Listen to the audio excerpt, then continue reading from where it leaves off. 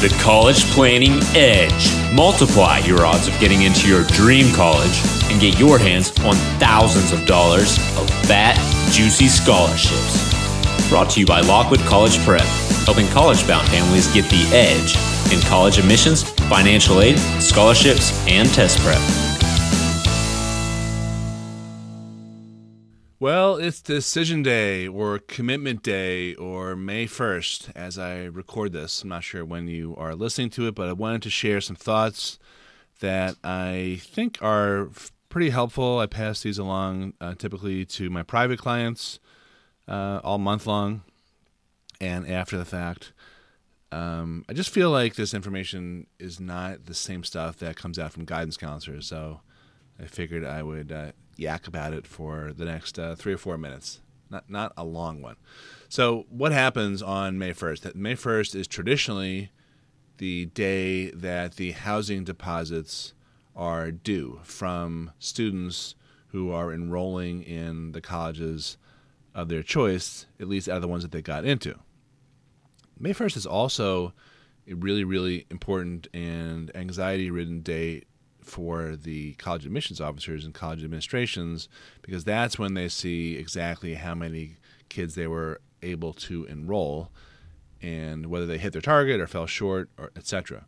So what that ties into is May 2nd, the wait list.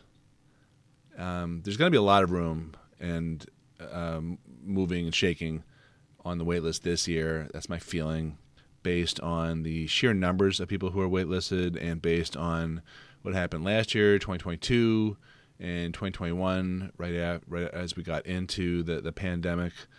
So my advice for people who are waitlisted at schools that they are still interested in attending, even though they have not yet heard, is to reach out immediately in that first week after May 1st, if not the day of May 1st, and say, listen, I just want to remind you I am still very eager to come, and if there's some way that I can get off the wait list, I'm ready to rush in my deposit and attend.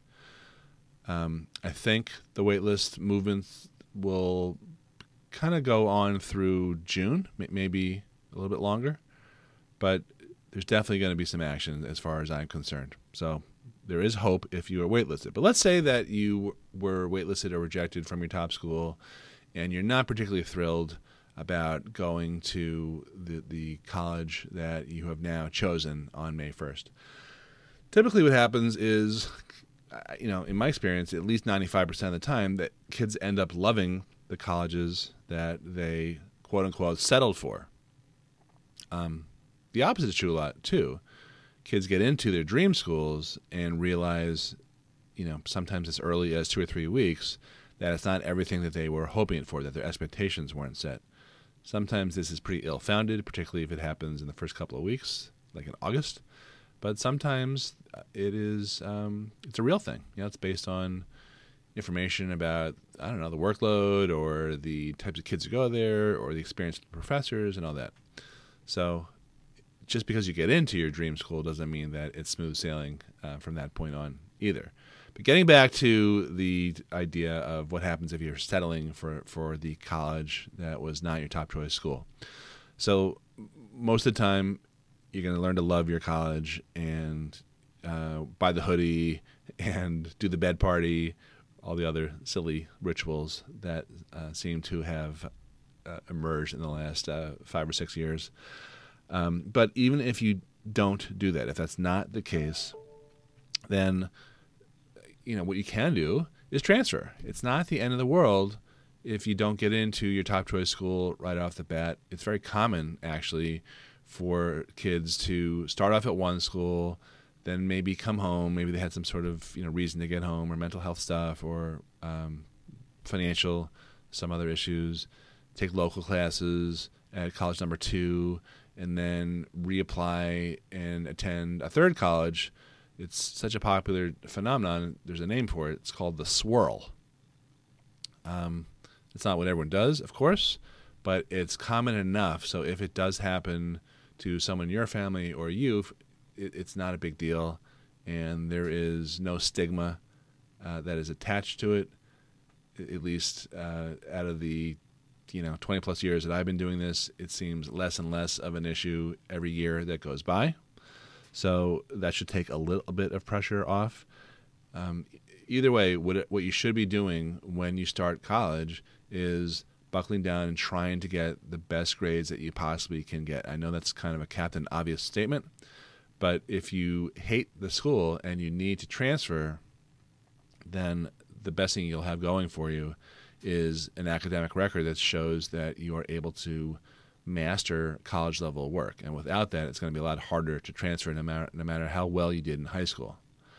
You also need to be able to thoughtfully demonstrate what it is that is missing at the current college that you're trying to transfer away from, and to articulately describe what you are looking for specifically in the colleges that you're looking to transfer to.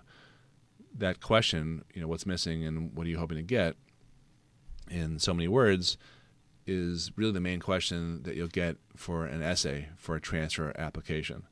So you need to be thinking about that as you go along, but like I said before, chances are that it'll be moot by the time you're actually ready to pull the trigger, which I would recommend you do after a year, not after 6 months, and certainly not after 2 weeks at your new college. That's not giving it enough of a fair shot.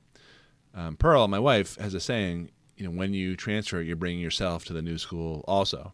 And she knows what she's talking about, not only because she's a co-founder of our firm, Lockwood College Prep, but also she was a transferee herself. She attended Skidmore College right out of high school, a very small school in upstate New York, Saratoga Springs, and realized that she had made a mistake. She didn't want such a small school, so she buckled down and became a 4.0 student and worked out like a freak and ate really well and disciplined herself and devoted all of her time and energy into producing an exemplary academic record. And then she transferred after her freshman year to Cornell. And the thing about that is, what she realized later is that some schools like Cornell have a very robust transfer program where they bring in a couple hundred kids, I think, in a class of transfers, as opposed to some of the smaller schools which sort of just dump kids into the mix without much of a transfer program. And it was easier for her to acclimate because Cornell had a robust program. So that's another thing to think about if you're transferring, like where are you going to transfer to in terms of their ability to integrate kids into the new school in sophomore year or wherever you were transferring. But look, I doubt, if you're unhappy, I doubt this is, like I said, going to be the case forever, permanently. And the fact of the matter is that there are far more similarities among colleges than differences.